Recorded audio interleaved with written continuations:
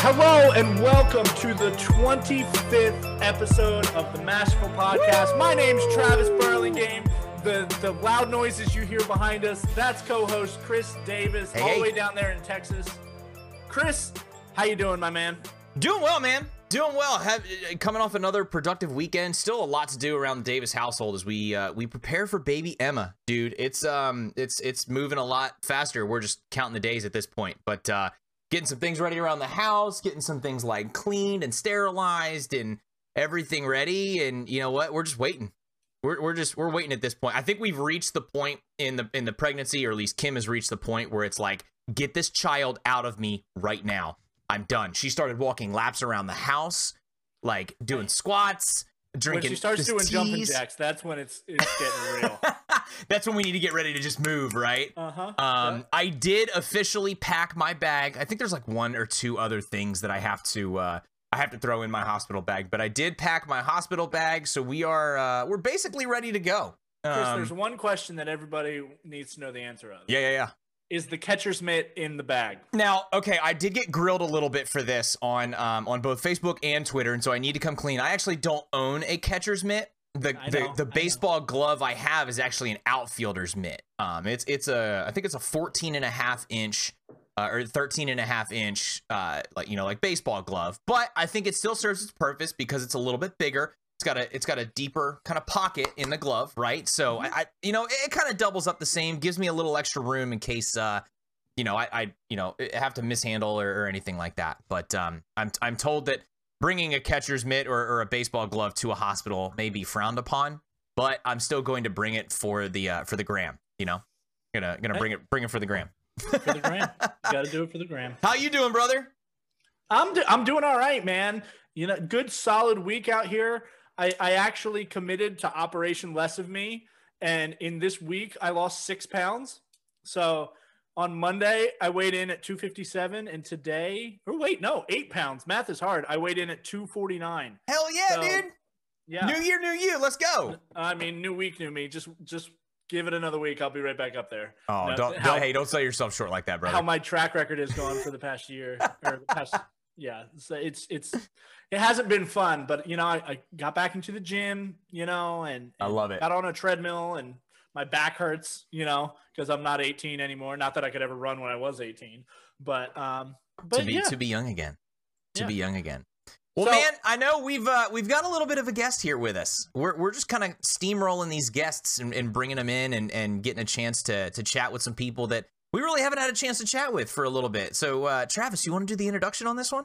We have a trumpet player on the podcast. The podcast is getting taken over with high brass players, and I'm going to have to do something about this in the near future. True. Okay? We're going to have to get, some manly men, the bighorn men on the show, but we have a trumpet player that marched with us at the Jersey Surf, and he also marched with us at the Cadets Drum and Bugle Corps. So we have years worth of stories going back with this guy. Ladies and gentlemen, the one and only Zach Tempone. Hey, hello, world.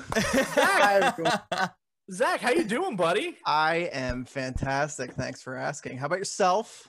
I'm doing all good, right, man. It's good to see you both. Good. Awesome. Thanks for the invite. Absolutely, man. So Zach, I know a little bit about you to probably be dangerous in a conversation. I know, obviously, fellow trumpet player, marched with both Travis and I. I think you were at Surf, 08 through 10, or sorry, 08, 09, and then you went to Cadets 10 through 12. Marched with Travis 10 and 11, marched with me in 12. We aged out together. Age out, rage out. Had a lot of pictures from that ceremony. Demons suck.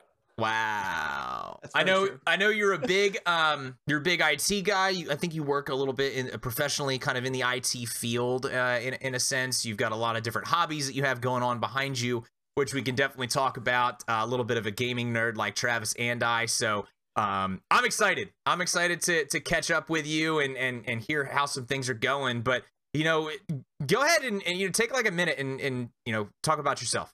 What did we miss? What have you been up to? I mean, we've talked, before, just kind of off and on over the years and like tweeting at each other and saying stupid shit here and there. But like, tell us what you're up to, man. Tell us what you've been doing over these past couple years. Yeah. So I guess, wow, it's 3 years now. I moved from Philly down to Virginia I'm in Alexandria, so right on the cusp of DC. Moved in with my lovely girlfriend Margaret, who you also marched with. Yep. Marched in Cadets 2012. Yeah, so moved down here. I've been you were right on the IT work. I'm a system administrator at a company called Octagon Talent and Properties. It's a sports management firm.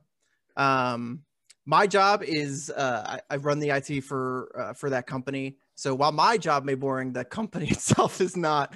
So we have some pretty high profile clients that it's a mixture of sport, like their actual agents, to their financial stuff. So managing athletes' lives on a day-to-day basis. So it's pretty sweet. Nice. Yeah. And I've been really trying to get the owner to get into some more esports. He's a bit of an old school guy, but we've got some new people on staff that are really in tune with at least like League and CS:GO. So Nice. Yeah. So they've been trying to get him in there. But it's an awesome place to work. We got pool tables, we got foosball tables, golf outings, which I never go to because I'm trash at golf. Yeah, man. So just been enjoying that, living life down here. It's been crazy a little bit for the past month, but just being so close to the district. But yeah, other than that, just like you guys, I got a bunch of hobbies. All really, really dumb, like fun shit to dumb shit. You can see some of that probably behind me. Got a bike and some drones. It's not dumb shit, in my opinion, until you just ultimately decide to give it up. So it all falls under the fun shit category, in my opinion. Until you're just like, okay, yeah, that was kind of dumb. You know what I mean? Like, yeah. Why did I spend money on that? As long as it's bringing you joy, right? That's as long true. as it brings you isn't happiness. that what it's all about? That's what life is all about. That's the end of the day, man. We're only here for X amount of years. Like, what's I mean, that's why we're doing the podcast. We don't make any money off of this. It's a pretty big time investment, but we have a good time doing it. So that's what it's all about. Boom. Yeah. There you go. All right. I want to start with the option that's to your left back there. If I'm reading this right, you have a drone sitting over there on a table. You got a couple. Oh, okay. God. Now these are racing drones, right? Yeah. Like the drone racing league or whatever. Obviously, that would be the aspiration. Flying through like colored rings through stadiums and shit like that. Yeah. Now I have a drone. I have a DJI Phantom 3. Mm-hmm. Okay. That is nothing close to what you have, right? Like mine has a nice 1080p camera on it and stuff like that. Yours is made for speed, accuracy, and precision, right? Exactly. Yeah. So what do you do with that? Do you compete? Is it just a hobby? It's literally just a hobby. I've met a couple friends down here who are into the same thing. The actual name for the drone are FPV drones, so first person view. So you fly them actually you put on goggles and you look like you're in the actual drone itself. Here, I'll bring one over. I'll show you. Awesome. So these are really sweet. Actually, the company who makes the goggles is DJI. So, they're there you go. Nice little connection that way. But in the front here, you can see the little camera. Uh-huh. That's what you fly through. And then there's a little holder here for a GoPro. And shameless plug, you can follow me on YouTube and Instagram, PolyFPV, all one word. Oh shit. I don't know that I knew that. We're plugging that. We're definitely making him famous. Yeah, but it's just a fun little hobby. I actually just built a racing drone. So the difference between that one and this one is you don't put a camera on this. It's really light, really fast. Uh-huh. These will go about 80, 90 miles an hour. They're really quick. But it's all manual, right? So you have joysticks, you're in the goggles, put on some tunes and just kind of fly. They go from all the way up to that. I have some of these. These are called tiny whoops. I know I'm getting like really deep in this. No, I'm actually fascinated by this right now. I have so many questions. These are tiny whoops. Ooh, little guys. So these are little like 65 millimeter quads. You can see how tiny they are in my hand. But same deal. They have a camera in the front. And these I actually race. So the races for these are really cool. People make, they're called dynamic gates, and they have mirrors and smoke through them. So when you're flying through, it looks all trippy and stuff when it goes through your goggles. But yeah, it's a fun little hobby I kind of picked up. I heard about it on the, like, maybe 2 or 3 years ago. I saw a couple videos. And there's like a couple famous drone pilots that have pretty big YouTube channels out there. And then one day I just found a Discord, like a local, it's called Fly DMV. And there ended up being like 500-600 people who were into this. And I met a couple guys around me, and they kind of got me into the hobby and had me started flying around them. And now it's really, I don't do so much of the racing. It's called freestyle. So you'll find like a building or something to fly around, do tricks. Yeah, it's just all about that. It's just, you know, having a good time with some buds. I think I've seen a couple of your like maybe Instagram posts or somewhere on Twitter maybe where you've done a couple of those like freestyle, freeform, whatever you want to call it, where you're kind of like flying through some trees and like going up buildings, kind of flipping around and coming straight back down them and all that sort of stuff. So is that what you're talking about? Where you're just kind of like, I would imagine it's like the drone version of like street skating. Exactly. In like the 90s where you see like a 7 set of stairs in front of a school and you're like, yeah, I could totally ollie that, but instead you're looking at a building like, yeah, I could scale that with down that 13 and a half drones. Like that's crazy, dude. And so you've got a YouTube channel, you've just been like making videos and kind of just like putting out all this different kind of content, which I've seen some of it and it's like super fascinating. It's definitely kind of crazy. I mean, it was a lot to learn real fast. I think that what got me into it is so quickly is just, you know, I love flying. It's so much closer than getting like a private pilot's license, and like you're almost there. You're in the goggles. You're 150 feet in the air anyway. But it's just it's so fun. It's so exhilarating to go towards like a high rise or something, dive down it, and you're looking through the actual lens of this little craft that you built and soldered together and stuff. And, you know, and it's just really exhilarating. It's fun. And then, you know, part of it is crashing. So the amount of times I've crashed these things, you crash, something breaks, an arm breaks or motor breaks, you got to rebuild it. It is definitely a hobbyist kind of hobby. No, that's kind of what I was going to ask. Next is like the building process of these drones, because I know like Travis's drone, for example, that DJI or whatever it is, like that's a pre-built drone. Travis bought that whole thing. It's just one component. If one piece breaks on it, he's probably got to go back to DJI to either get it fixed or get a replacement part or a whole new drone. For you, it's a little different, right? Where you've got this drone that you can probably buy full kitted racing drones or freestyle drones or whatever you want to call them, but you have actually pieced these together, like sourcing motor parts and camera parts and all that stuff, right? Yeah, exactly. It's like a PC, right? So you can buy pre-builts.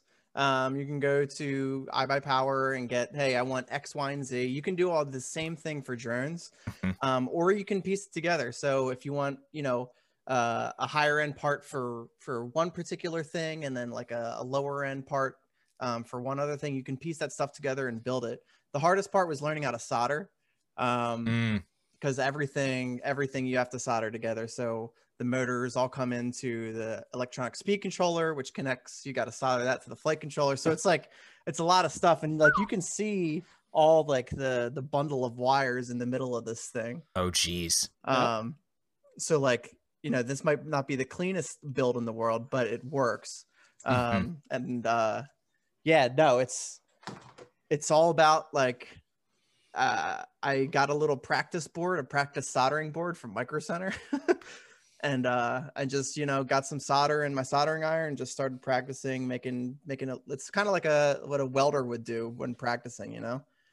But yeah, it definitely is. I mean, with any hobby, it's like a huge rabbit hole, right? So you find one thing and then all of a sudden, you know, I have this entire, like, these are just from here to the floor are just different miscellaneous drone parts, right?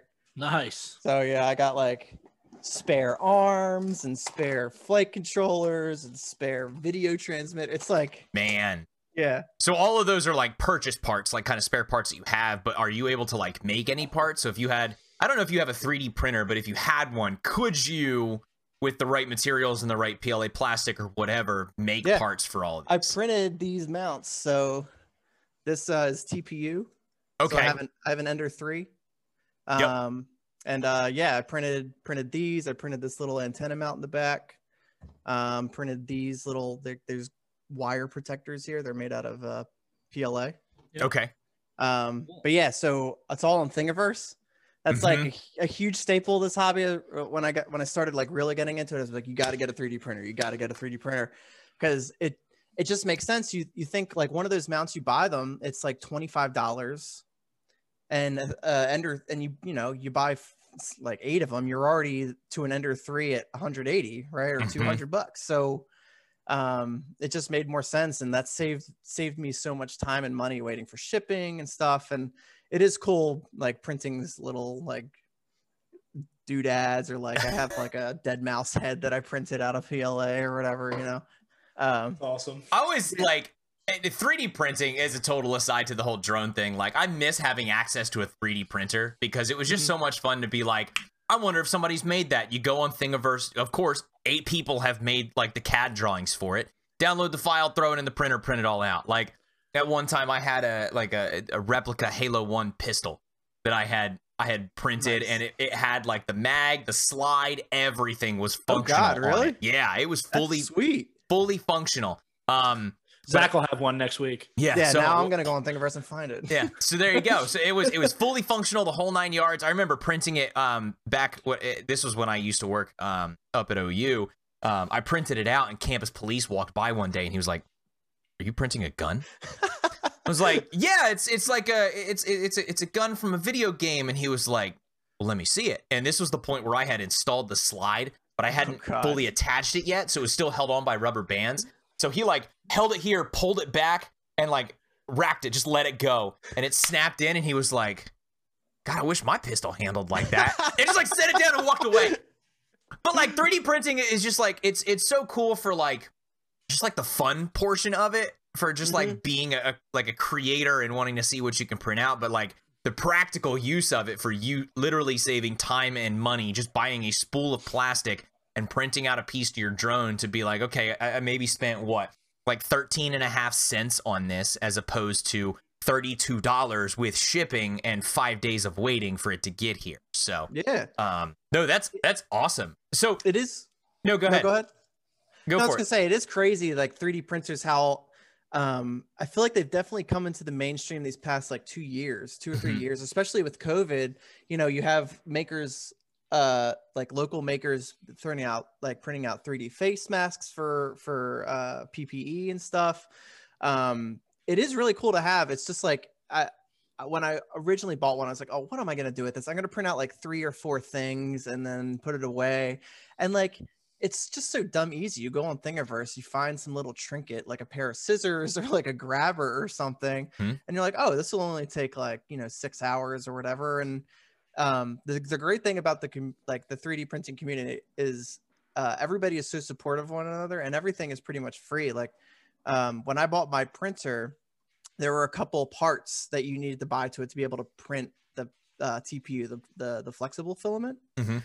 And the cool thing about it was everything that you needed, you could just print, right? So you needed this little like a relocator for a bracket. Oh, you could just print that out of PLA, and like you can make this into like a $500 like capable printer for $200 and some 68 cents in filament.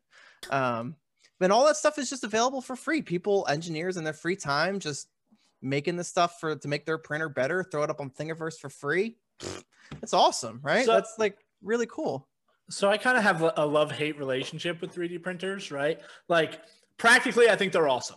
And I know a story of somebody who like the handle on their dryer broke, and they just printed out a new handle, popped it in, and boom, they have a new handle, right? Like stuff like that is awesome. But I'm a machinist, okay? So I make things out of raw material all day. That's how I bought the house. That's how I pay the bills. And when I was in school for it, 3D printers were just like starting to become purchased by these industrial companies and stuff like that, right? And at college, we had one that was pretty precise, like it was a pretty good one. And everybody was like, oh, this machine's going to put you out of business, right? Yeah. Like this machine's going to make it so your future is in jeopardy and stuff like that, right? Like literally trying to get me to not go through this course at their their college because a 3D printer is going to put me out of work. Now, a 3D printer is nowhere near putting me out of work, right? Like what I do, I'm so much more precise. And it's a totally different building process, right? Like I take the raw material and cut it away to get the product that I want. Whereas in a 3D printer, it takes nothing and builds up the raw material in only the product that you want, plus supports and whatever. But you know what I'm saying? It's an additive process as opposed to a subtractive process. And so many people were like, oh, it's going to jeopardize your future. Like they're coming for you. They're great for prototyping. They're great for, you know, you want to make a chess set, right? And you don't want to go spend $50 and buy a new one. You can just find a thing on Thingiverse. I think all that's fantastic. But the people out there that are like, hey, your future's in jeopardy. You were wrong for now. I leave the future open to interpretation. But you guys made me not like you. I think that's fair. I think you're right. Like prototyping is fine, but I don't think 3D, just for the nature of how these things work by melting and sticking onto a board, I don't think they'll ever be as precise as like a lathe or something like that. You know, it's for, yeah, I'm with you with like prototyping, but like if you need to hone an engine block or something, you're still going to a machine shop. Yeah, like right. I work accurate to a 10,000th of an inch. Yeah, you're not getting that with a 3D printer. You're not getting that yet. At least, right. Yes. Well, that's true. I always leave that open. Okay, a decade ago, people didn't know what a 3D printer was, and now my sister has one in her house. Yeah, you know what I mean. Like, you always have to leave the future open up for technological advances. I think the biggest thing, and like you're seeing this a lot at school campuses and elementary schools, like it's such a cool learning tool for computers. Yeah. And, you know, being able to throw up Cura or something and have, you know, a 10-year-old be able to 3D print a little figurine from like Fortnite or something. How cool is that? Like, that's really sweet, right? And it's like the new age, like, you know, in grade school and middle school, you used to do like the balsa wood bridges, or like you used to do stuff like that in technology class. Yeah, exactly. This feels like a new age version of that, which is really cool because it's like, okay, we're going to teach you not only how to 3D model and pull up and shape out something, we're going to teach you how to make that come to life. And just kind of like, you know, forward the thinking process. And then from there, you could do the same thing. Like you could build a bridge and then test how strong it is based on where you put the right struts, or you filled in certain filament to make it more solid than hollow. Like all of those components come together and in virtually the same way. Well, and something too is it brings a reality to your CAD drawing, let's just say, right? Like you give this student a project, they have to draw something in CAD. It can look right and not have the right support system, not have the right whatever. So when they go and click print on the 3D printer, it collapses or it whatever. I definitely think the 3D printer would be good for bringing the true 3D in your hand, look at it element to AutoCAD, because we see mistakes. I work with CAD every day of my life. We see mistakes in CAD every day that we just have to interpret and know what they mean to make the right part for them, right? I definitely think in an elementary school setting, there's a huge application for 3D printers. All right, so we started with drones, ended at 3D printers because we're nerds. Hey. And now welcome to the Masterful Podcast. I think the other hobby I see behind you is a more recent hobby of yours. You got a big ass bicycle back there. Nice little fat tire mountain big bike. Old thick tires on there. What's that? That's man? thick with 3 C's, man. What the hell? That is here. Let me see if I can. So that is a Diamondback Release 3. So this is actually kind of related to drones a little bit. So one of my buddies that I fly with frequently, he's huge into bikes, and he's big into like mountain biking. And I had like a Raleigh, like an old mountain bike, just like riding around years ago. And like kind of like Travis, I've been wanting to get into a little bit more shape, right? So he helped me find like a nice full suspension bike. So you have like an air suspension fork in the front, and then in the back there is like a little shock there too. So the front is suspended and the rear is suspended. Just helps you go through like jumps or like hard, mountain bike terrain. Yep. And then I guess maybe like 2 months ago, I bought one, rode it out for a little bit, didn't quite fit me. It was a little too large. So I sold it and got that one just last week. But it's been a blast. Like, I was super surprised how many trails there are local to me. And, we're talking about like hand-built, hand-damped, like mountain bike flat trails with jumps and stuff. Literally 10 minutes from me, I can go into there's this little district park that has a little downhill mountain bike thing with like 10 jumps on it. That's wow. Like the community came together and started making it, and it's like really cool. And everybody's been super friendly also in that hobby too. Like, everybody's been super supportive, and my buddy Sashko and I have been just hitting up a couple local trails around us, and it's really fun. It's like, it's a cool, fun workout, right? Because, you'll pedal up, 300-400 feet. And then I guess the reward for that is the downhill portion of that, where you can just bomb a downhill with berms and stuff like that. And then you climb back up again. So it's nice, like interval training, I guess, right? Because your heart rate will get up to like 170, and then you'll be able to rest as you go downhill, and then it goes back up for the climb. And it's really fun. It's a little expensive, like to get a bike like that. It was definitely like my eyes had to open up. I'm like, okay, well, I'm definitely buying this used off Facebook Marketplace. I love that thing, dude. Yeah, but it's like it's been really sweet. I've been trying to get out almost every day. It's a quick, like, I have a bike rack for my car, just throw it up on there, take 10 minutes to go to this local trail around me. And there's even some like 45 minutes away, there's a network of, probably like 30 miles of trails. Wow. Yeah, it's really sweet. And like, these are all single track mountain bike only trails. It's not even like it's a dual use trail, right? So they're specific to just bikers, which is pretty sweet. And I'm like, Margaret expressed interest in getting one too. So now I'm looking for a mountain bike for her, so we can do that together. But it's like, nice. Yeah. So is this just like the barrier to entry is a bicycle, or is there like you had to make sure you were comfortable with a bunch of things before you got on top of the mountain? Like, is it just a grip it and rip it thing, or was there training involved?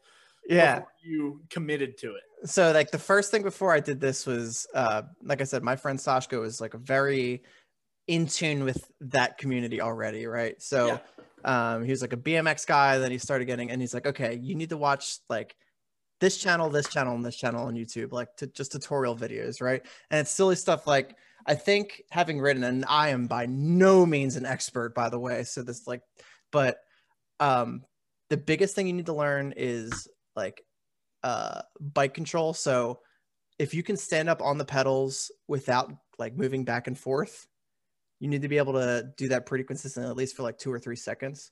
And then being able to bunny hop is the other thing. Ooh. Now, a lot of these trails, like if they're not like a jump trail, they don't have a jump, so you don't need to worry about it. But if you do go off of a jump and you don't know how to like preload the bike and spring up, then you're going to have a bad day. That's how you have just tire goes straight down into the dirt and you fly off the end of the bike.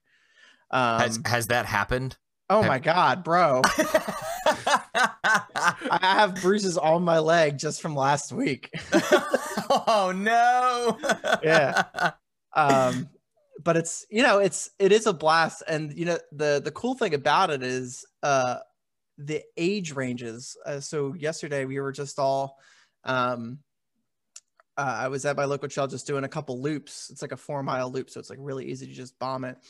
And, there were a group of people there from Maryland. There were like 3 or 4 of them with really heavy duty bikes. We're talking like serious downhill, like $10,000 bikes, like, God. Yeah. Right. And first of all, when like, hold on, let me spend the amount of bike that like you could buy a car. Mm-hmm. You could buy a halfway decent Toyota Camry for that. Yes. Like, yes. Now, if that's your hobby and, if you get that much out of it, as exorbitant in my mind as that is, hobbyists have come in all shapes and sizes and bank accounts and all that stuff. Yeah, if you got 10 grand to spend on a bike, bro, I think you're doing pretty good. Right? Oh shit. But yeah, they were just as down to earth as like, you know, I think sometimes it's a lot like cars, and I don't know if you guys, Travis, I know you might be in the cars a little bit, but like a lot of preconceived notions about people with higher end cars. Like I'll go to a Cars and Coffee and I'll see a guy with like a Ferrari or something. Most of the time they're really down to earth, down to talk to you. It's not like they're going to scoff at you, be like, get out of here, you peons. And I think it was like kind of the same with these guys with these really hardcore bikes. Like I roll up and they ask me, oh dude, is that like the Diamondback, blah, blah, blah. And I'm like, yeah. And like just striking up a conversation with me because we have a shared interest is really sweet, regardless of, you know, our like barrier to entry price wise. It didn't really matter. They're just there to ride and have fun. Yeah. A lot of like what you were just talking about with like the dude's he's still a cool guy, even though he has a Ferrari, right? If he's the kind of person who's going to go to a Cars and Coffee type thing, he doesn't just have that car because he's a rich asshole and somebody told him a Ferrari was a cool car to drive, right? Yeah, he might be lucky enough to have the money to afford a Ferrari, but he's a car guy at heart. He's a gearhead at heart, whatever the right phrase is, right? And it's the same situation with, you could say musicians. There could be a saxophone player that has a $10,000 saxophone that sees your $2,000 saxophone and doesn't think, oh, what a loser. They think, oh, I had that 10 years ago or whatever, right? That's so like true. It so much more depends on why they're into it than the fact that they're into it, right? Like what was that guy, Martin Shkreli? He was just a rich asshole, right? Yes. Nobody liked him. But there's somebody who has just as much money as him, who's still a cool guy, who still likes cars, no matter what it is. No matter, I just said Martin Shkreli. I kind of hate myself. Oh, I had almost forgotten that name until you said it, to be honest. I didn't. Man, that's super exciting though. Like I kick myself because I really want to get back into biking. My buddy Brian, who's out here, is really big into mountain biking, and around here there's a small handful of trails just kind of in like our immediate area, and then there's some others you kind of have to drive to, but I think they're the same way. They're like community built, like people come together and manipulate the track a little bit here and there, or they'll like, you know, make sure things are patted down, and if it's getting worn, they'll kind of fix it. There's a trail that we drove by the other day that's kind of the same thing. It kind of navigates through this park in McKinney and everything. My bike, the bike that I have is nowhere near as durable as yours, at least for what yours does. Mine's actually a cyclocross bike. You know, so I've got one of those. I have never been in a cyclocross race, but maybe one of these days I will, when I get titanium knees and all that sort of stuff. But no, man, biking is super awesome. And you know, it's one of those things where it's definitely a community thing. It's probably the same thing with the drones, right? It's a very big community thing where, you know, people will help you along and teach you how to do things, or teach you how to ride better or fly better, or all, you know, whatever. The really cool part, because you mentioned that the two were kind of related. I think I saw a video of you the other day following what I'm assuming is one of your friends or somebody else down a trail. So you're trying to mix the two of these things together, right? Yeah. That's the trail that I was on is actually the one that I was just talking about, and that was I think we went there. I just happened to have it in the back of my car. I'm like, oh dude, you know, it'd be a sweet idea. Like, let me follow you through this trail as you just, you know, ride it. And yeah, no, that was a little fun like mix and match kind of thing, you know.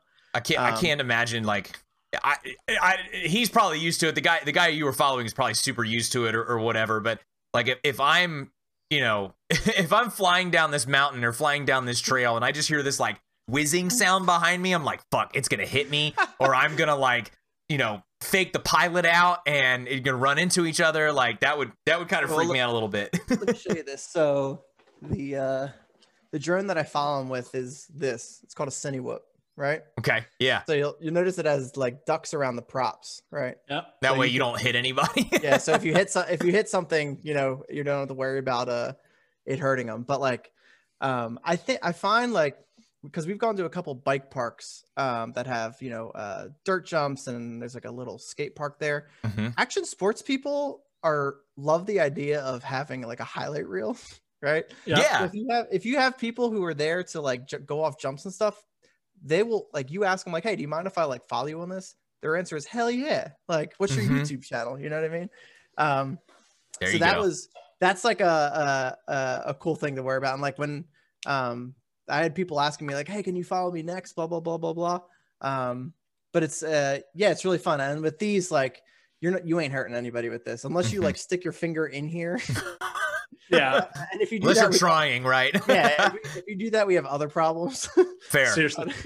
But yeah, I mean, I've hit people with this before, like just like a bump on the back or something as they're riding. It doesn't hurt them too much. But yeah, I'm not comfortable enough. I've seen people fly with those drones and like, not there yet.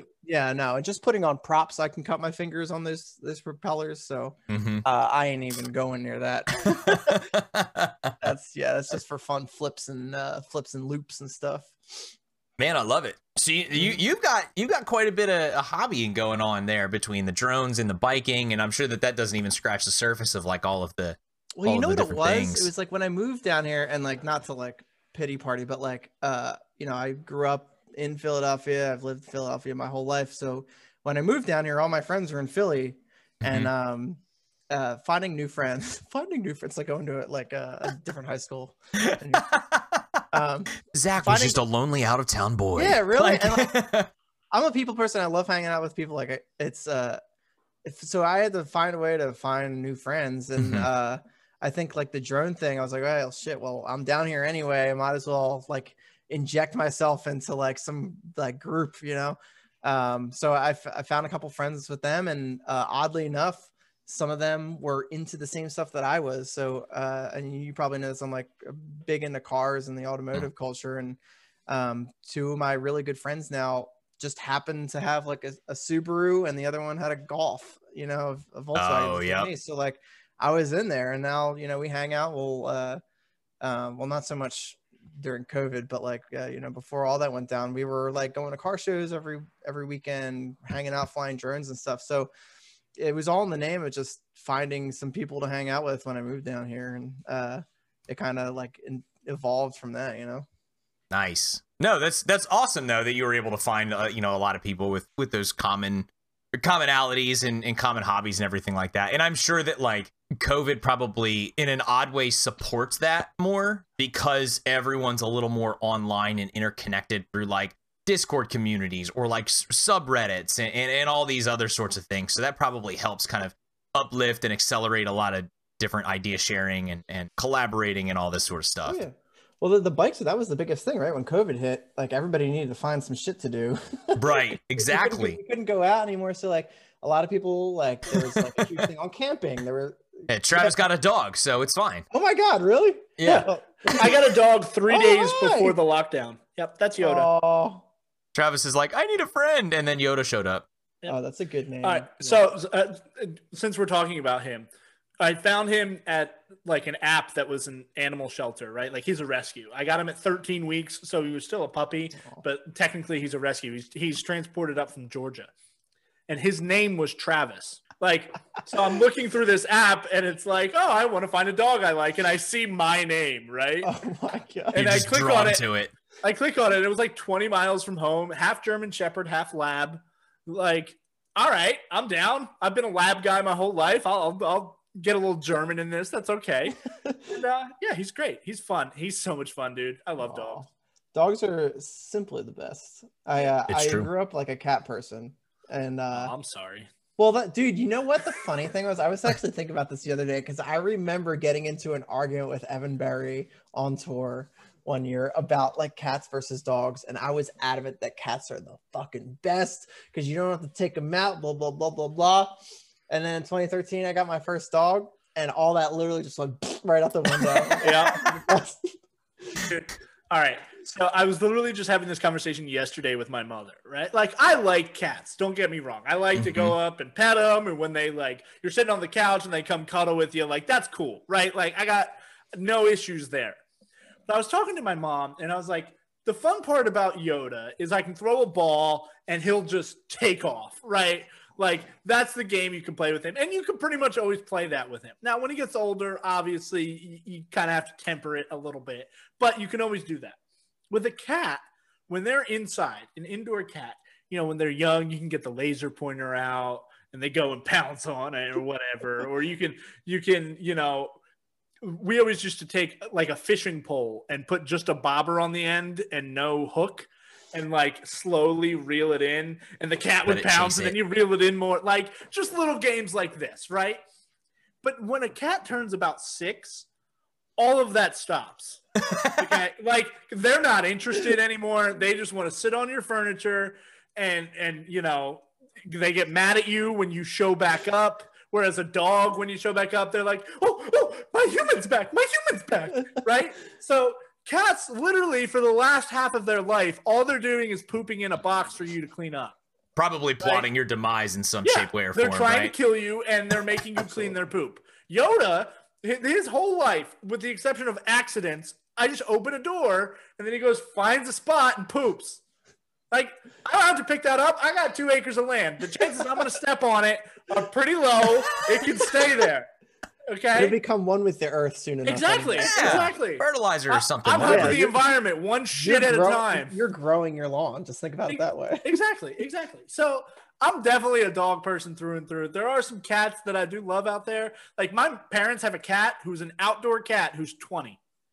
Jesus. That cat just won't die. I remember being 23 and thinking to myself, I don't know if this cat's going to make it through the winter. And here I am about to turn 31, and that cat's just like, I am making it through this winter. She's still kicking. She's still out there. She's blind.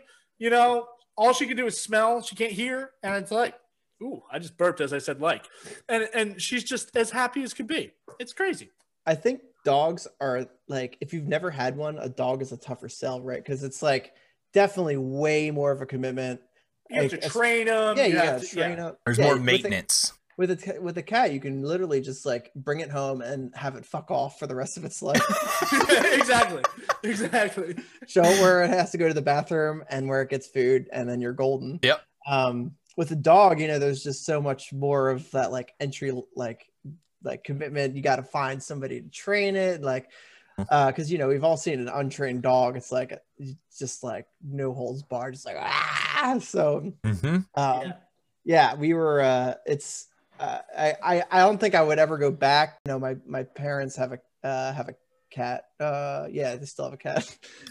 You have like checkbooks. I had to think about it. But yeah, I mean, it's literally like.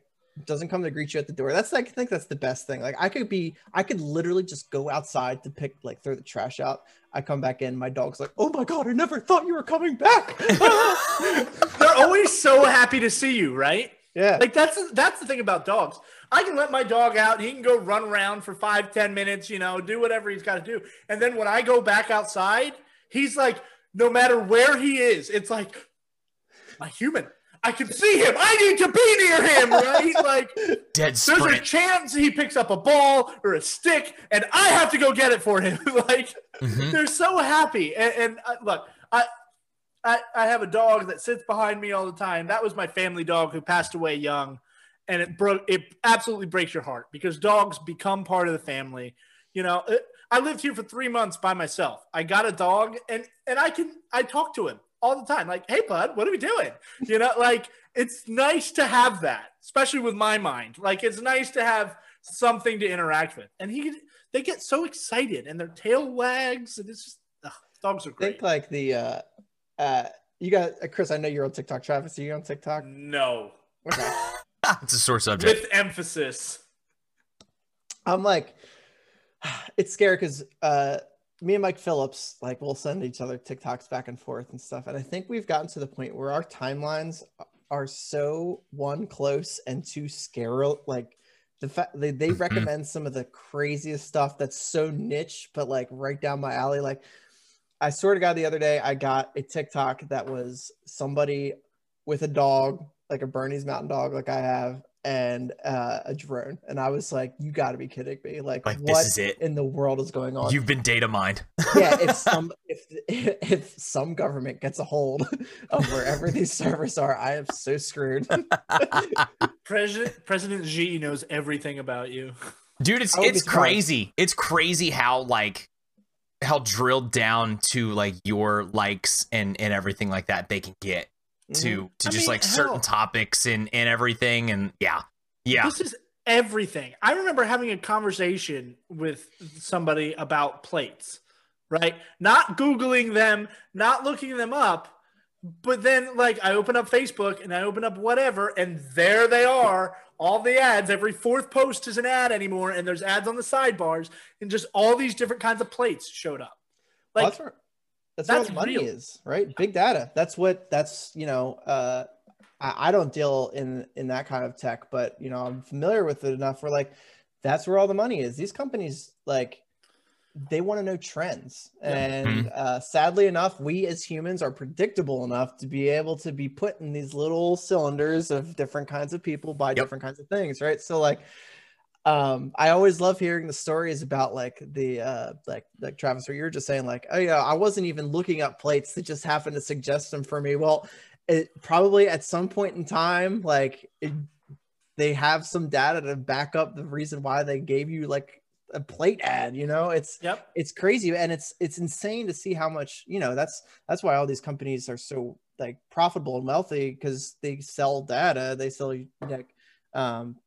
they sell your data to other companies, marketing agencies, blah blah blah, and that's huge. People like that's how companies sell stuff, right? Yeah.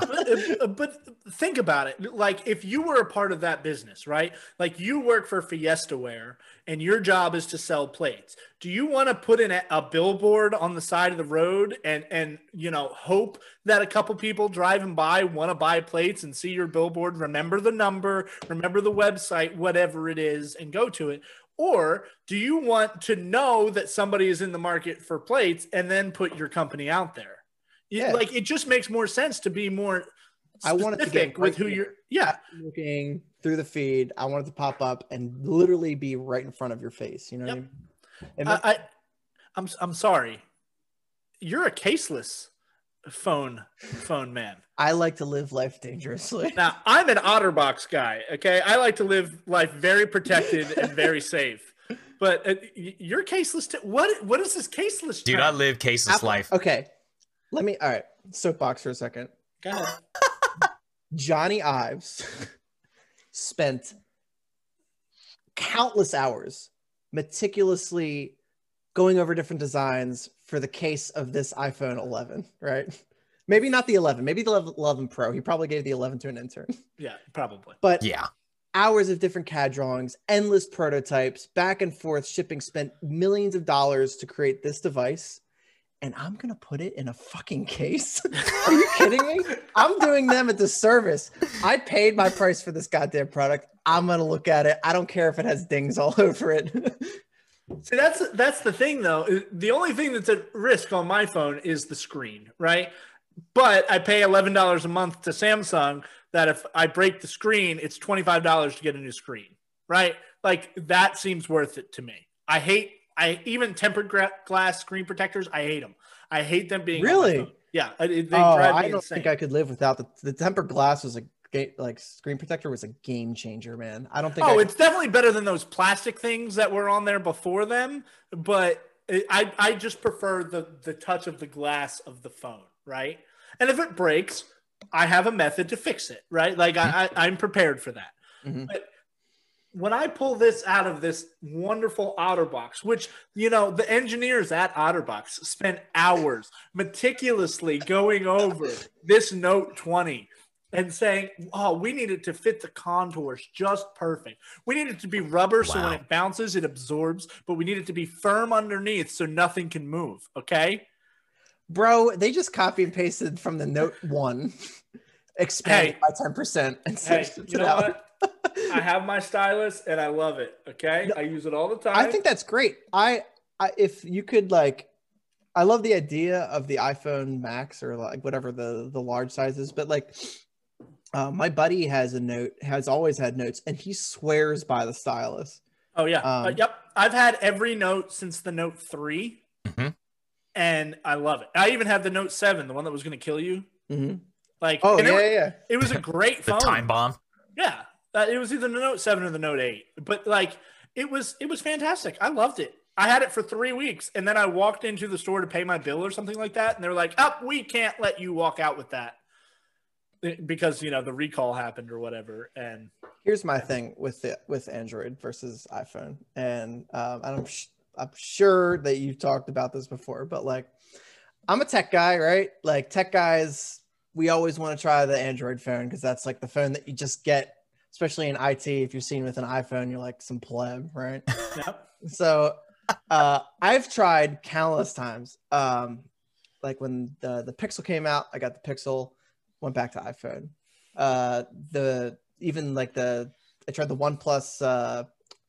What's with the better OnePlus that was supposed to like 6R, I think, or whatever. Yeah, whatever. Tried that one, went right back to iPhone. Tried the Pixel 4 XL, went right back to iPhone. And the one thing, I don't mind the operating system. I can get used to it. I think like aesthetically, Android looks better than iOS, right? I don't think that's I don't think that's up for contest. I think it looks beautiful. But man, iMessage, I cannot not have iMessage. And it's like you're so much in it's so like the psychological impact of blue versus green text messages. I'm so used to be able to get a full resolution video instead of getting a stupid like 1x1 box that I need to squint and the audio sounds like this when they're talking.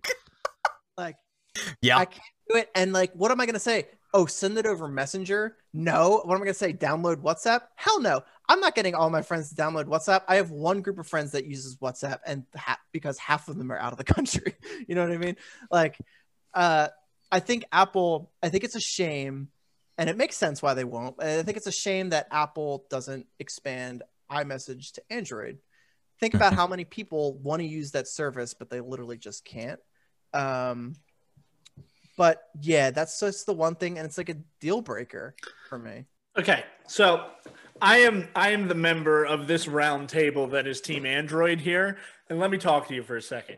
I don't give a shit that I have a different color text when you send me a text message, or that you have to, if I switch from Apple to Android, you have to change a setting because now you can't send me iMessages anymore, right? Like, get over it. Send me a damn text message, upload it to Google Drive, download Dropbox, whatever you have to do to send me that damn video, do it, make it happen. Okay? I realize that Apple, the one thing they have going for them is ease of access, right? I can give an iPhone to my 88-year-old grandmother and she can figure it out, right? Whereas if I put this thing in front of her, it'll intimidate her. But I don't care. Figure it out. My Android is awesome. I've been a Note guy since the beginning, and I love it. You guys pay way too much money because it's Apple, okay? Your hardware sucks. It doesn't keep up. And yeah, that's my rant. But the ecosystem, I don't need to hear about it. It's bullshit. I mean, to be fair, all of the friends that I normally talk to who have Androids, I never text.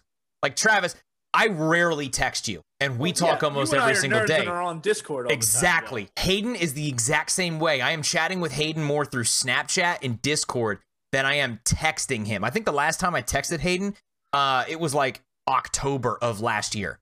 Like, I just don't. All of the friends that I message and all of the friends that I'm normally texting, like, they all have iMessage. Like, Zach, when your name popped up on my phone, I was like, oh, cool.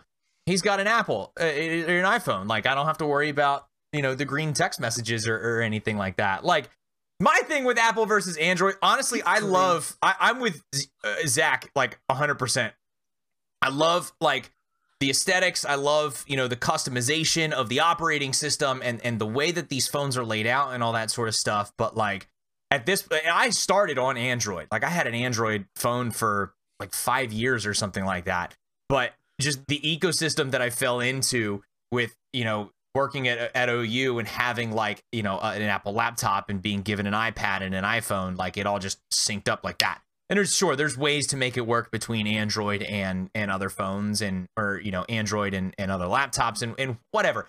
Don't care. Like, I've fallen into that ecosystem and it just works so well for me that I don't really want to switch really at all. Like, there's just no point in me doing it. Well, Apple did their job then, right? I mean, in a way, right? Like Apple got me. Like, ooh, they got me, and now I'm sitting here in front of like my iPhone 11 Pro. My iPad is over here off to the side. Like the only non-Apple device in the house is the computer I'm on right now. So like, and even then, it's not really that big a deal because I've got iCloud syncing and it's fine. So I think that's the benefit of having a company make all your devices, right? So like they don't have the burden of like a Samsung to be compatible with some messaging app on Windows that they don't give a shit about, because why would they? And that's like, I think that's a downside, but it's also like it's the customization. Like I was just thinking about the customization thing on Android, like just the fact that you can download like a different launcher. I don't want to use the Google launcher for whatever. I'm going to download Nova launcher or whatever and be able to. That's awesome. Apple would never do that. I mean, they just recently gave us the ability to change what our icons look like, and even that is shady and doesn't look and like still doesn't function as well as Android does.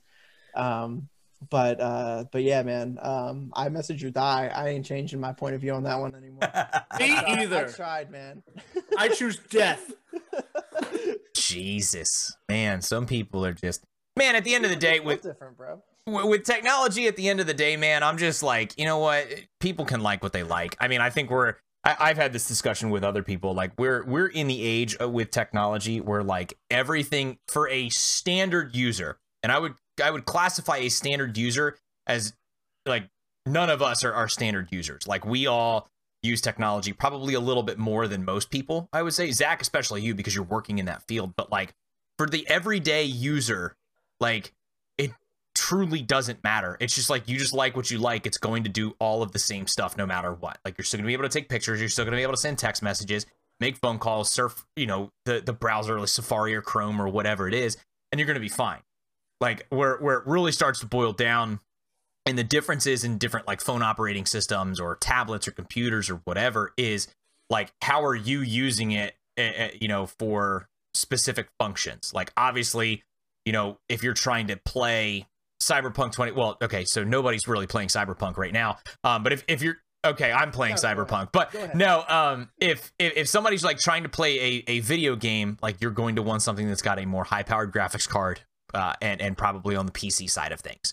But if you're just trying to surf the web, it literally does not matter, you know, what the device has or how many core. Book and it's fine. Bingo. Right? Exactly. Like it's all going to do the same basic stuff. So like, there's no need to argue about technology or like, you know, the whole one versus another type thing. Is just like, just enjoy what you enjoy, and, you know, don't be a dick when somebody doesn't enjoy what you enjoy. You know what I mean? Except for iMessage. Like if you don't enjoy iMessage, then you can go jump off a cliff. But you know, yeah, dude. Can I bring a parachute? What other messaging app lets you write congrats and it shoots confetti out? Facebook Messenger? Come on, man. Like, I literally think Facebook does that. Yeah, well, I don't want to give Zuck all my info. That's fair. That's fair. Actually, me and my friend were talking about this. Chris, you remember Corey Moore? Yeah. So he just moved down here. Nice. And we were just talking about it the other day. Like Facebook, I try not to use Facebook anymore, but I'm addicted to Facebook Marketplace. Just because, like, dude, you can open that up. I don't want to, like, it just finds something that I thought about in my mind 30 years ago that I wanted as a kid. And like, then it's just pops up on Facebook Marketplace for me to buy. You know what I mean? If Facebook was smart, and again, they won't because it's not in their interest, but like, they should just make a Facebook Marketplace app, bro. I don't want Facebook on my phone anymore. Right. You know? Yeah, Facebook Marketplace is it. I mean, when you start looking for deals, and I mean, lately for me, we've been looking for like baby things or like toys and shit like that. Like I've been looking for like different weight sets and stuff like that. So yeah, no, Facebook Marketplace is the shit. Can we take a tangent real quick to talk about a video game? I don't know if is this a video game? Can I talk about video games? Yeah. What are we gonna rant about? Are we gonna rant about Cyberpunk? Give me your rant, Zach. I was thinking about this the other day, and I could go on for an hour about this game that I'm about to bring up, because I think it was one of the worst launches in the history of video games ever. Wow. And it's not Cyberpunk. What had a worse launch? Cyberpunk 2077 or the original Destiny? Oh my God. See, all right, the original Destiny was so hyped, right? Because it was Bungie coming out with another game, right? Bungie, the original makers of Halo, that whole crew got together and they were like, hey, we're making Destiny. Here we go. And the game sucked.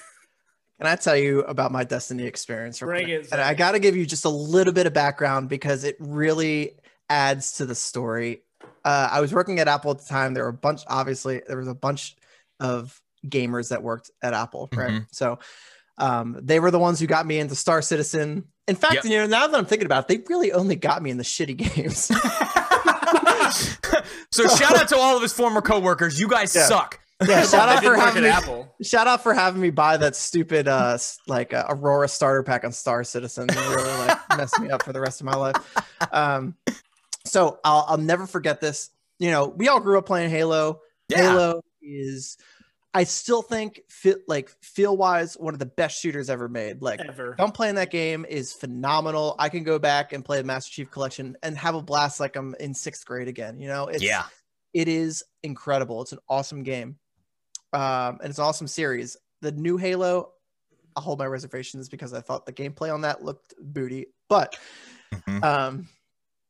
so Halo, Microsoft severed ties with Bungie, this, that, and the other. Like, okay, we're making our other game. Bungie's coming out with this game. I'm like, all right, it sounds intriguing. The background behind it, they were like, with their marketing behind it, they were very hush hush. They gave you little snippets, little teasers and stuff to make it very appealing. A space shooter, of course, like in the same vein as Halo, but like a little bit more mysterious. There were these grimoire cards that you had to collect pre-launch and all this stuff.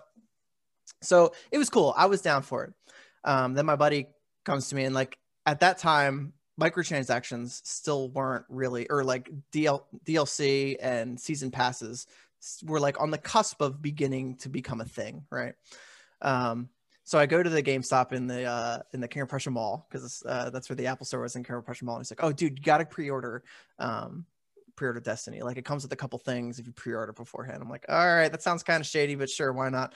So I go up to the GameStop.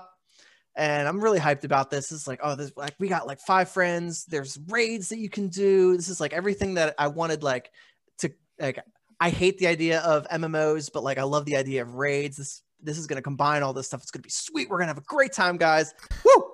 So I go to the GameStop to place my $60 pre-order on the Xbox One. Or no, sorry, I got it on PS4. PS3? I don't know.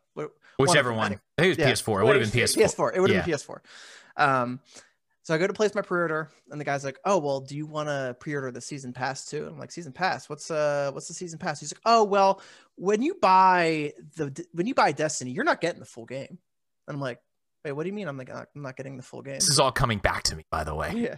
He's like, "Oh, bro, it's super easy. Like, they're coming out with expansions." I'm like, "Oh yeah, I don't know. They told me like it's gonna be a 10-year franchise. It's gonna be an awesome time. Like, they're gonna release these updates and we're gonna have different kinds of raids. Dude, it's gonna be a blast. I got 5 guys. We're all gonna be pumped for this." And he's like, "Yeah, no, yeah, totally. But like, those aren't gonna be free.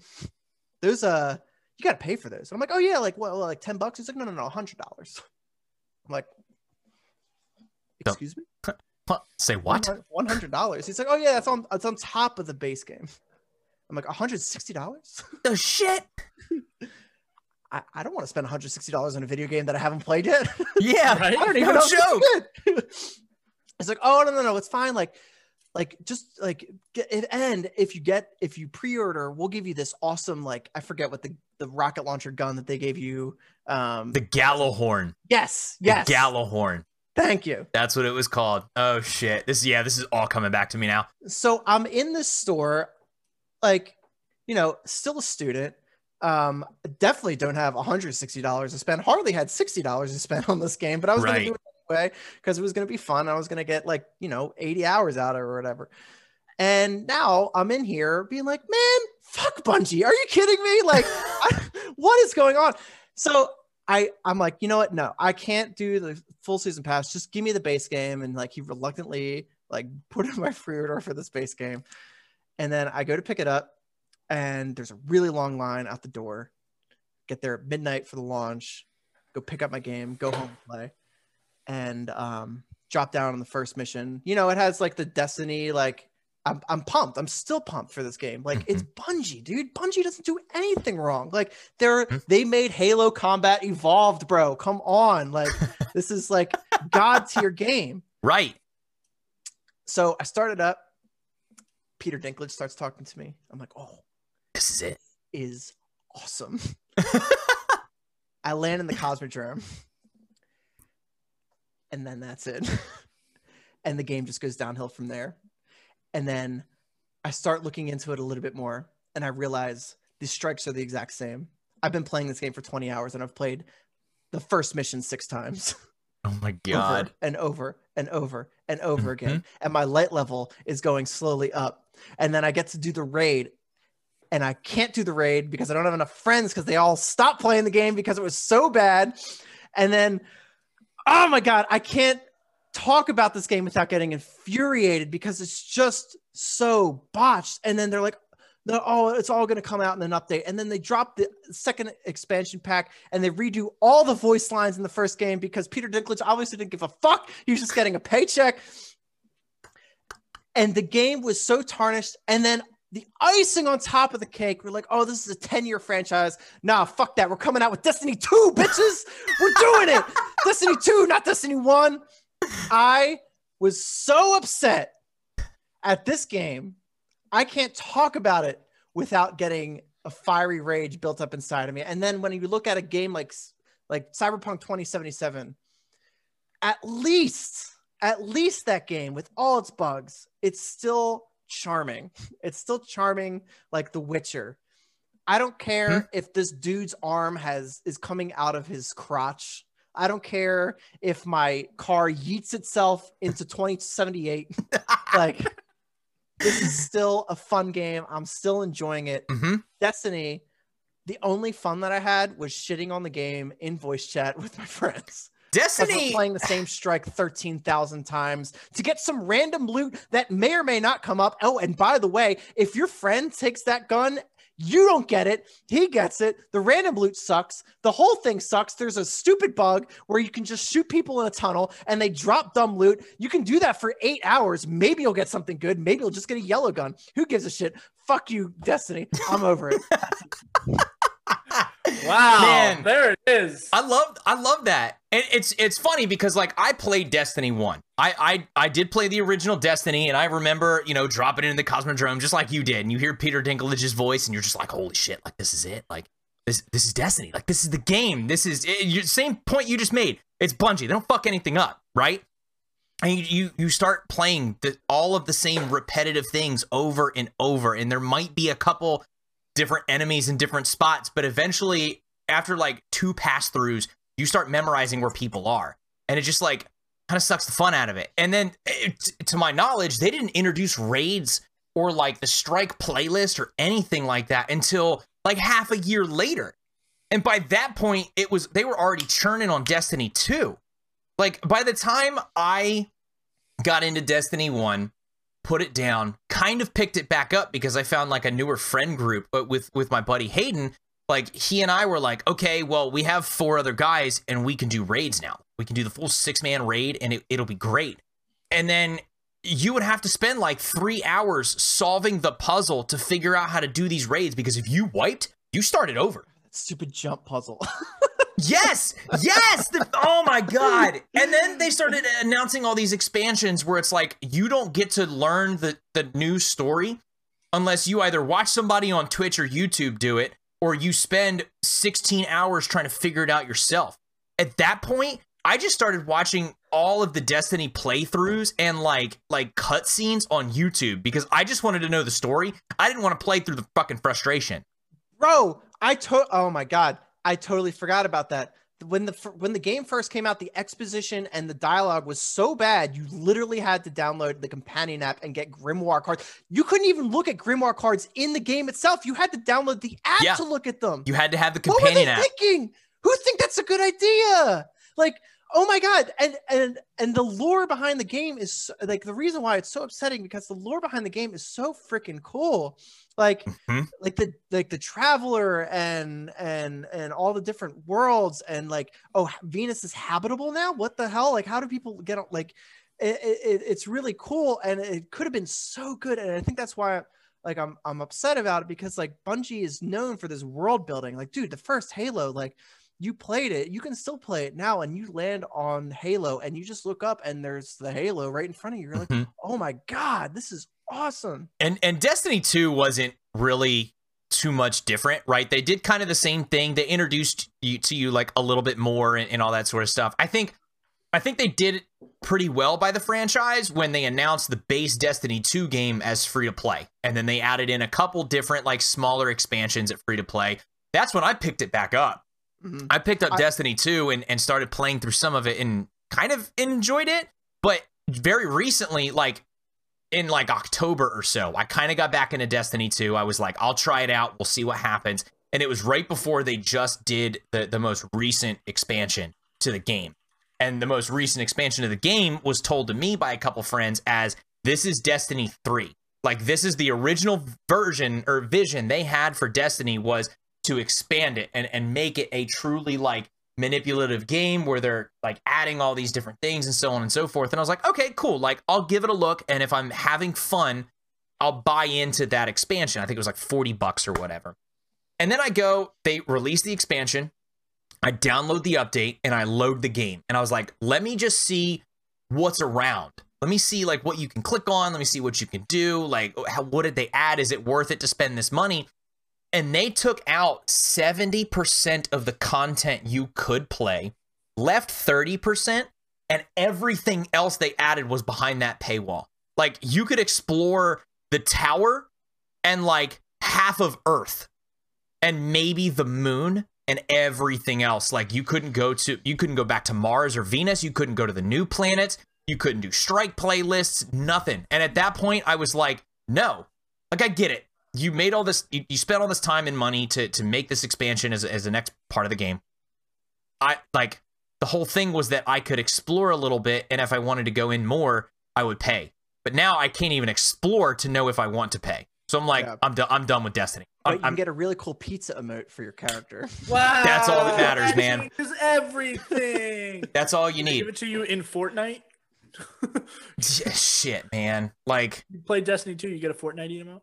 Please. That'd be awesome. They're actually bringing Thanos to Destiny now. Oh, so they're literally just ripping off. I mean, Fortnite is just a giant ad in your face every time you launch the game. So I played Fortnite once with my buddy Sonny, who's like my main gaming friend. We played it once to see what the hype was about, because we were hot off PUBG, you know. Fortnite came out and we played that, and I had a 5-year-old literally build a fortress around me and then laugh as he killed me from the top, and I uninstalled the game right there.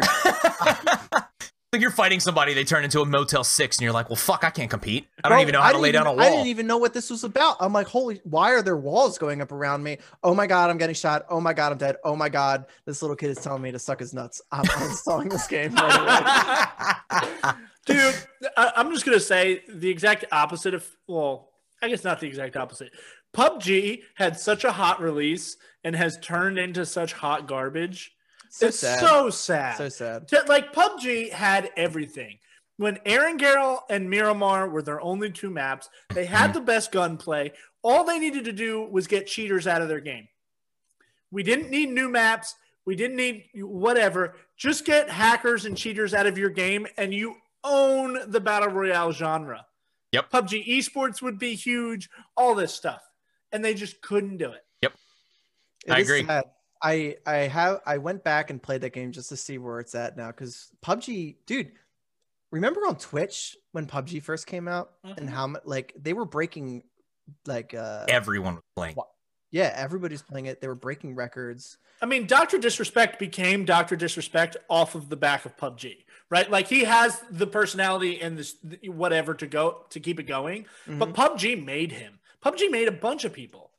Yep. I mean, Ninja played PUBG before Fortnite made him, you know, the streaming god that he is today. I mean, it was ridiculous. It was awesome.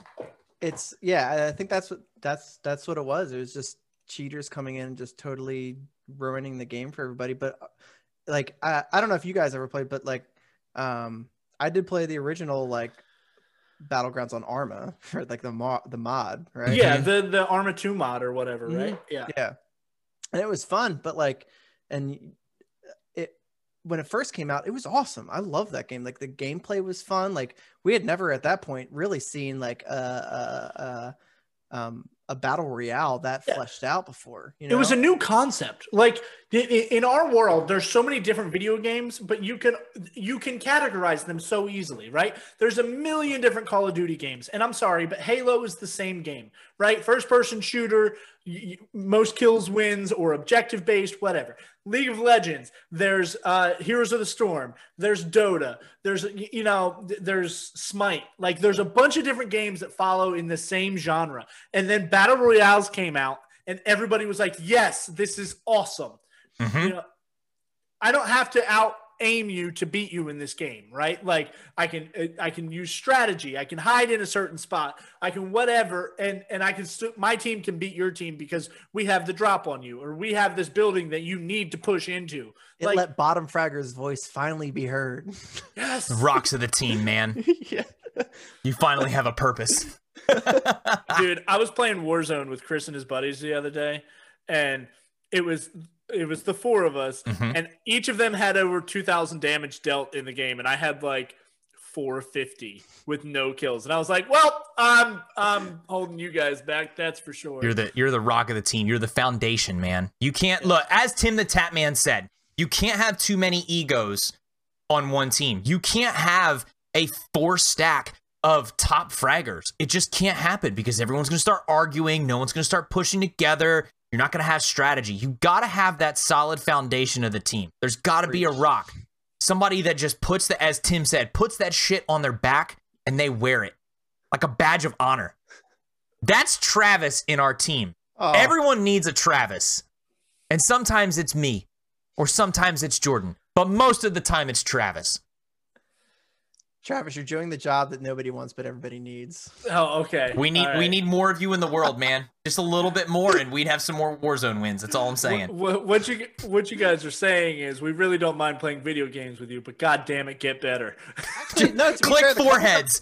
The couple times I played Counter-Strike with Travis, you've been pretty good, man. I love Counter-Strike. Like I put a lot of hours into Counter-Strike, and I had nobody to play that game with. Like, and I'm just playing pubs with.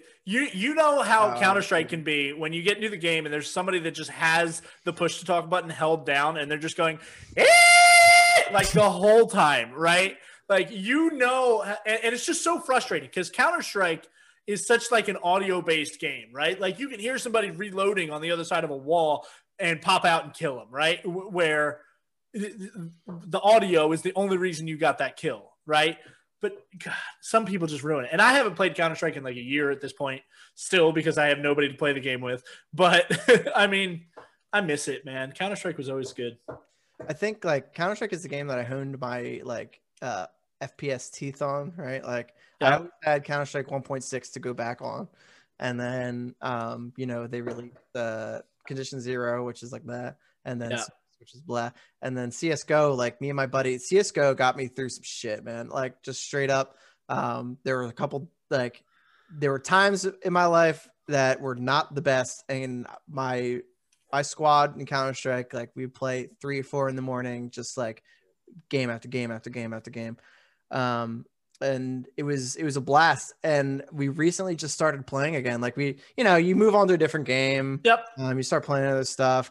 And then, we picked it back up, like, I guess maybe a month ago, just like, we had like a 3-4 man sometimes. And, dude, it's like riding a bike, man. It's like the small meta changes. So like the spray patterns change and stuff like that, but you can still pick it up. You still know if you remember the smokes, you can still throw them. It's the guns remain pretty much the same. I still think that's probably one of my favorite games to just go back on. If I have like an hour and a half to spend and I don't know what I would play, I'm going to start up Counter-Strike.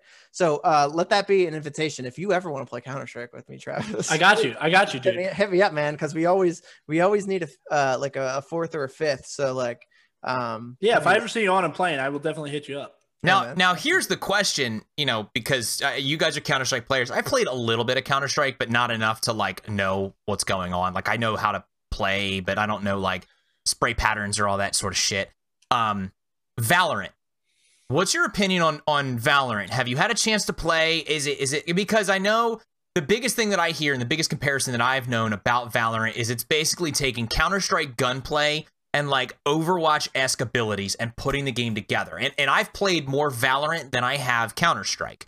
But I'm curious to get your guys' opinion as more Counter-Strike players. Like, have you had a chance to play? What do you think? Like, is the game worth it? It's obviously taking off with all these different teams that are forming and these high-name streamers that are picking it up. Like, what are your thoughts?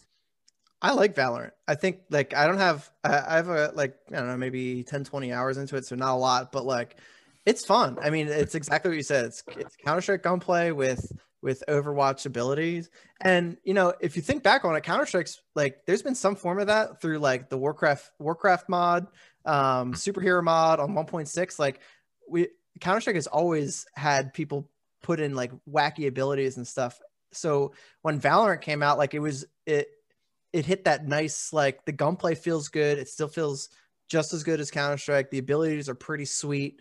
It's fast paced, just like you want it to be. It's like twitchy, like you want it to be.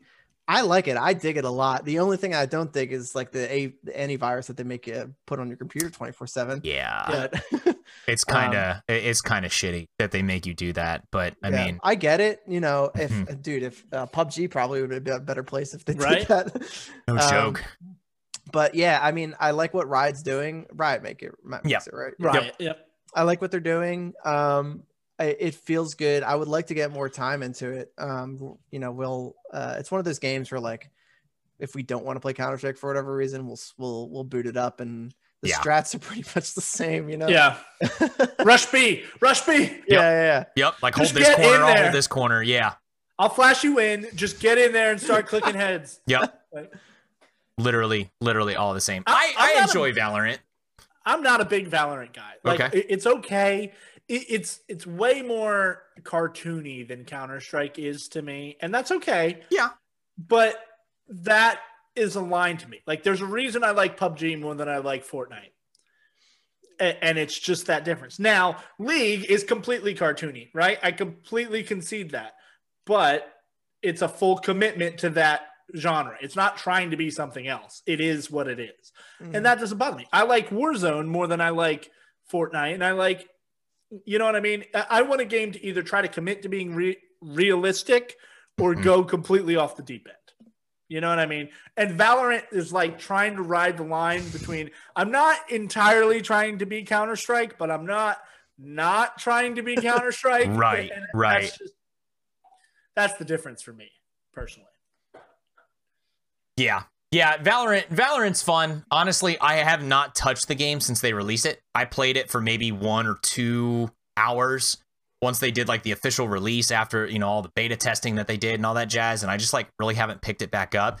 The one thing like I would be concerned at is well, not really concerned, but like you have to find a group of people to play, because I feel like a game like that is way more fun when you're playing with a group of people and you all know them and you all understand how each other plays and so on and so forth. Like if the 3 of us played and we picked up 2 other people on a team, like whoever, like we could make it happen. But the thing about that type of game is that it's so competitive.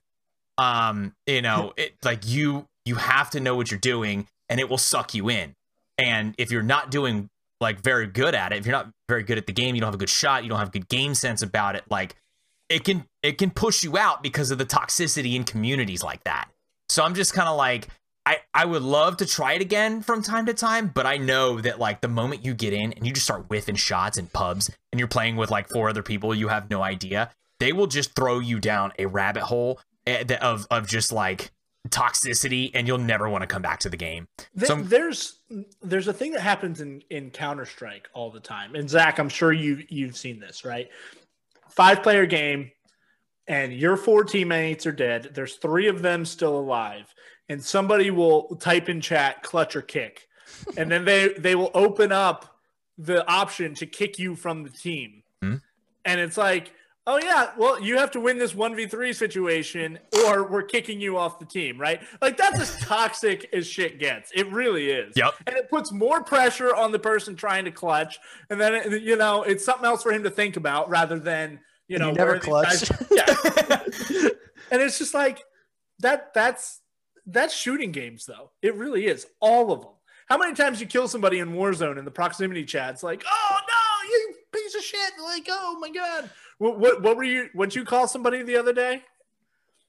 The couch, a Cheeto eating couch fucker, I think is the term I used. Like, and it came out of a drunken state of rage in Warzone, and there was probably a cheater involved, You'd or be forgiven for that. maybe some alcohol involved. But yeah, people have said far worse things. I guarantee. That's true. That's true. See, Travis still has his Johnny Walker Black label next to him. So, no, man, this is fun too. It's fun because we haven't really had a chance to like dive down the video game rabbit hole all too much, because like Travis and I, obviously, like, he and I play games together a lot. Zach, you have a well-versed background in games a lot, and you and I have played a couple games here and there. More recently than not, and we need to pick that up. But we haven't had a chance to like dive down the video game hole probably since we chatted with Hayden, like on the 8th or 4th or whatever episode. So, I'm glad I could guide this down that path. Yeah, bring us down there. Should be. I'm glad, I'm glad that you brought up the whole Destiny thing and like worst games launched, because you instantly said like worse than Cyberpunk, and my mind immediately went to the original release of Master Chief Collection on the Xbox, which was hot garbage. Like, you couldn't boot a game, period. My mind went to Star Wars Battlefront with the microtransactions. That game was pretty, like, there have been some very questionable decisions made, but like when 343 relaunched MCC like in November of 15 or 14 or whatever it was, like literally I sat in a queue with 13 other players waiting to play a big team game for 45 minutes. And then when we loaded in, we got 2 steps and the game crashed.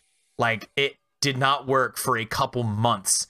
Like, everyone had spent $60 on this game that literally did not work. Half the time you couldn't even boot to the menu because the game was that hot trash. Now, I haven't seen a worse game at launch than that. Destiny, I think, is a little different because like you were expecting so much out of this game. Was playable. Yeah, but like MCC wasn't even playable. So like they both hold like worst launch pedestals in their own right.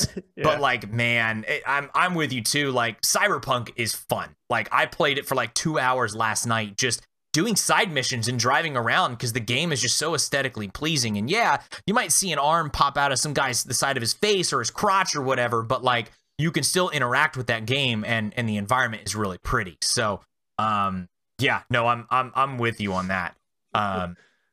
It's a really good time. I could absolutely sit here and talk all day about the video games, and to be quite honest, we didn't even get into any drum corps stories. Nope. or anything like that, which I'm sure could be a whole secondary episode. So you know what?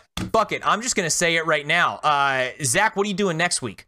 We're gonna come back for a part 2 next week. How's that? Oh, bro, let's do it, man. Part 2, Travis? Let's do it. I'm down. All right, we're doing it. We're gonna do a part 2. We can continue some video game stuff. We can get into some drum corps stuff. We can talk about some bullshit. It doesn't even matter. But I do want to wrap it up here because there are a couple things that I have to take care of on my end just to make sure everything's okay. And I'm sure that you guys have some things you need to get going about your day. There's some severe weather that's supposed to happen in my area of Texas. It's fucking January 24th, and here we are, and they're like, yeah, you might see a tornado or 2 today. Oh, dude, be careful, man. So I'm gonna go get my bicycle helmet and goggles so I can go stand outside and watch them. Put it on Instagram. Let's all see it. I want to experience that with you. It's all. Well, I'm gonna go Instagram Live or Twitch Live and just a Twitch IRL stream. But no, this was a ton of fun, dude. This was an absolute ton of fun. Zach, it's always good to hear from you and catch up with you, and even much better like in person right now. And I'm looking forward to next week's discussion when we can get into some other stuff or continue the same shit. I don't really care. But before we wrap some things up here like we normally like to do, Zach, do you have any closing thoughts before we pick up next week's episode? You know, just closing thoughts, man. Put you on the Everybody spot. stay safe. Like, be responsible. Don't do anything I wouldn't do, which isn't a lot. Nice. Sweet permission. Oh. Yeah. No, I mean, dude, it's just like, thanks for having me on. This is a blast. Like, just shooting the shit with a couple of friends. You know, it's really fun. And I'm like so happy to see where you guys are. Chris, like, you doing your streaming shit. Travis, you and your dog, I love it, man. Like, this is just so good. So yeah, thanks again. This has been a blast. Like, can't wait for next week. Hell yeah. So Hell yeah. Yeah. Good time. Travis, you got anything, brother? Stories to tell. We have a lot of drum corps stories to tell. Man, yeah. We have so many drum corps stories to tell. Multiple drum corps, multiple staff members, multiple, I don't know, whatever. Multiple We'll bullshit. hear about them next week. Brian Wilkie. So. Oh, yes. Act as if. Oh, my God. The pedal tones from hell. Jesus. So bad. Oh, my God. Don't even get me started. I'm having PTSD flashbacks right now, Travis. It's breathe da. Why are you capping your breath? Because You you're guys not have to waving be your breathing fucking in the arms, whole Why are you Brian. holding your breath? Damn it. We'll get into that next week. We'll definitely teaser. Tease for next week. We'll kick off with that. Okay, everybody remember that. We're going to kick off with that next week. But until then, we're going to close down here. We're going to leave everybody wondering because it's going to be a good time. Travis, do you have anything as we sign off for this episode? No, I don't.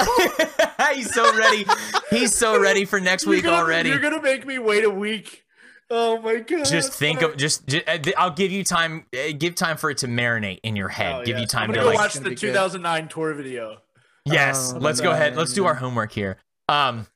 Well, Zach, thanks for coming out, man. It was a blast, like you said. It was always good to reconnect with you and everything like that. And I'm excited to continue this discussion. I feel like with these drum corps ones, we could easily do 2 or 3 parts to. Look, it's Travis's dog. We could easily do like 2 or 3 parts to, and just continue the conversation because it's what we said at the beginning, right? You know, kicking up these stories and reconnecting with all these folks. Like, it's just a good friggin' time. And it's like no time's even passed since the last time we all got a chance to see each other. So, appreciate you being out, man. Looking forward to next week. Go ahead, and wrap some things up here. As you guys all know, we appreciate you all watching and listening and watching the clips and listening online or whatever platform you're listening on. It's always good to have you guys. If you got to the end, thank you very much. Seriously. As always, make sure you connect with us on Twitter. We're at MasterfulPod, where we will tweet out clips and things like that over there. Also share some stuff on Facebook. Just interact with us, man. Share them out. Share them with your friends.